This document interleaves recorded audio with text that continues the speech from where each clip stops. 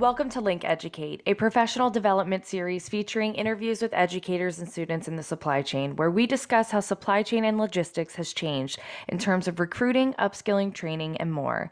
My name is Brielle Jekyll, and I'm the Associate Editor of SDCE in Food Logistics.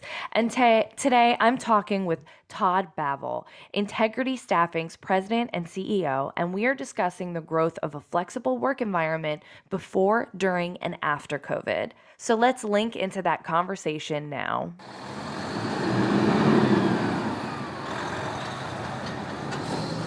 Hi, everyone. Thank you so much for joining today's podcast. I'm here with Todd Bavel, who is Integrity Staffing President and CEO. Hi, Todd. Thank you so much for coming on with me today. It's so great to be here. Thanks. And today we're going to talk a little bit about flexibility in the workplace, in the supply chain, now that COVID has kind of really changed things quite a bit. So I guess I first want to jump into this and ask, how has a flexible career in the supply chain become more popular before COVID even happened? Well, it's interesting, when you think about the importance of flexibility overall in supply chain management. Period. I think that there really was a trend moving towards looking for flexible options as it relates to especially labor and other opportunities within the supply chain, as well as positions in general, because I think people started to realize that with the talent shortage was a problem pre-COVID. And so when you look at positions, all the way from analysts to supply chain managers, you started to see that trend moving to a flexible work arrangement, especially around remote pre-COVID. I don't think we really saw movement as aggressive as we're seeing now as it relates to production and other areas within the supply chain. Right. Sorry, I was on mute. I had trouble getting off. Yeah, absolutely. It's changed so much recently because, it's necessary, but it's even like I work from home full time before COVID even happened. So there's definitely been this rise, and more so in the supply chain of flexibility. And how post COVID, how do you feel like it's changed? Well, it's amazing. It really is unbelievable. I think if you were to just do an analysis right now of key positions across the supply chain in the leadership area, you're finding work from anywhere as the number one topic. It's not even called remote now. It's really work from anywhere. Hmm.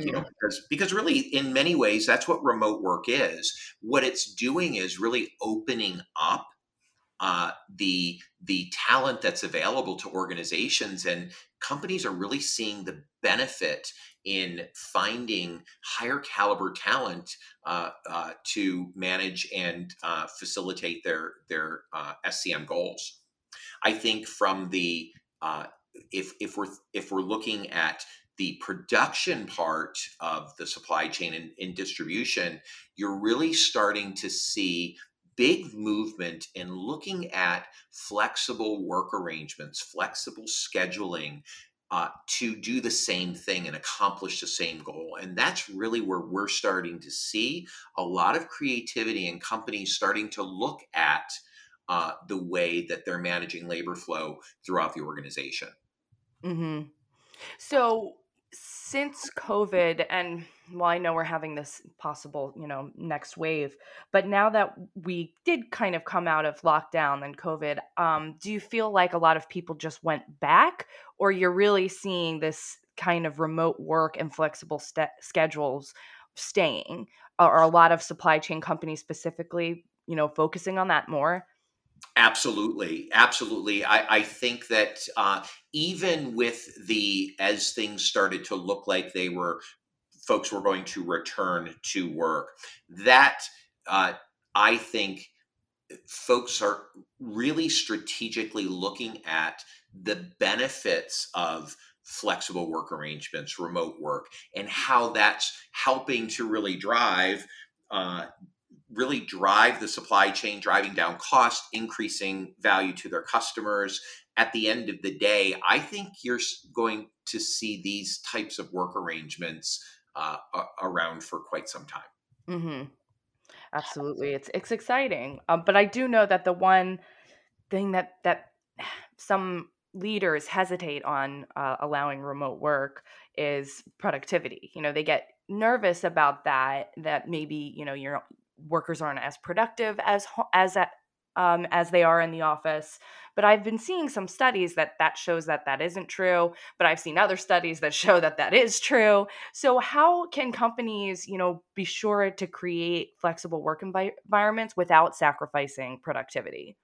Well, it's interesting. I've seen both studies as well, and it all goes into the selection process. And when you really open your audience up to, uh, in some cases, the world, depending on the position, you can really put as part of your selection process looking for those qualities of someone who is going to be even more productive in a remote or a flexible work arrangement. And I think that's really a critical part that is important. Not everyone is meant for remote work.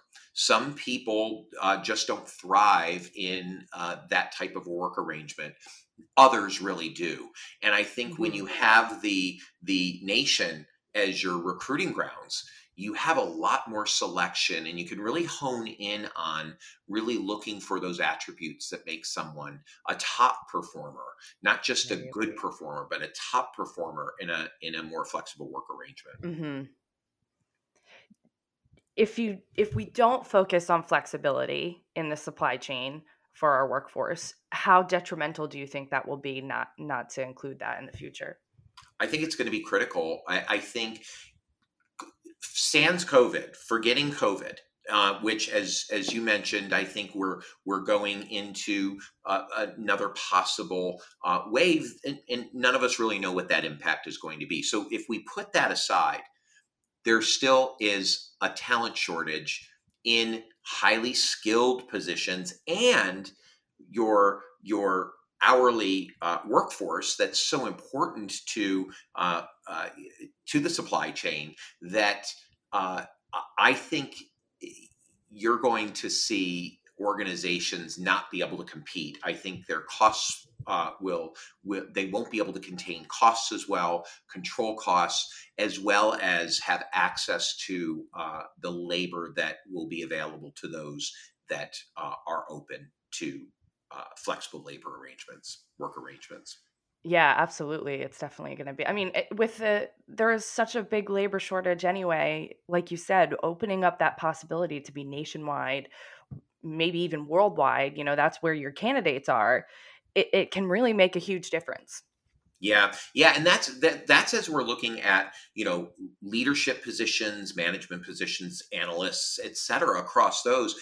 And it's so important not to forget about the hourly workforce and how flexibility, perhaps not remote in some cases, especially in the production or labor areas, but there are ways to bring flexibility to that workforce as well that also help capture a greater percentage of the available talent pool and capture better quality workers. Right. Well, that's really all the questions I have for today. Thank you so much for coming on and talking with me. You got it. You got it. Yeah, Absolutely. I'm look- Absolutely. It was really a pleasure. I'm looking forward to a more flexible workplace future. Me too. Absolutely. And I think, the companies that continue to do that are the ones that will really thrive and be able to set themselves apart as an employer of choice. Absolutely. Well, thank you so much for listening. If you like what you hear, please leave a review or hit the thumbs up button, and don't forget to subscribe.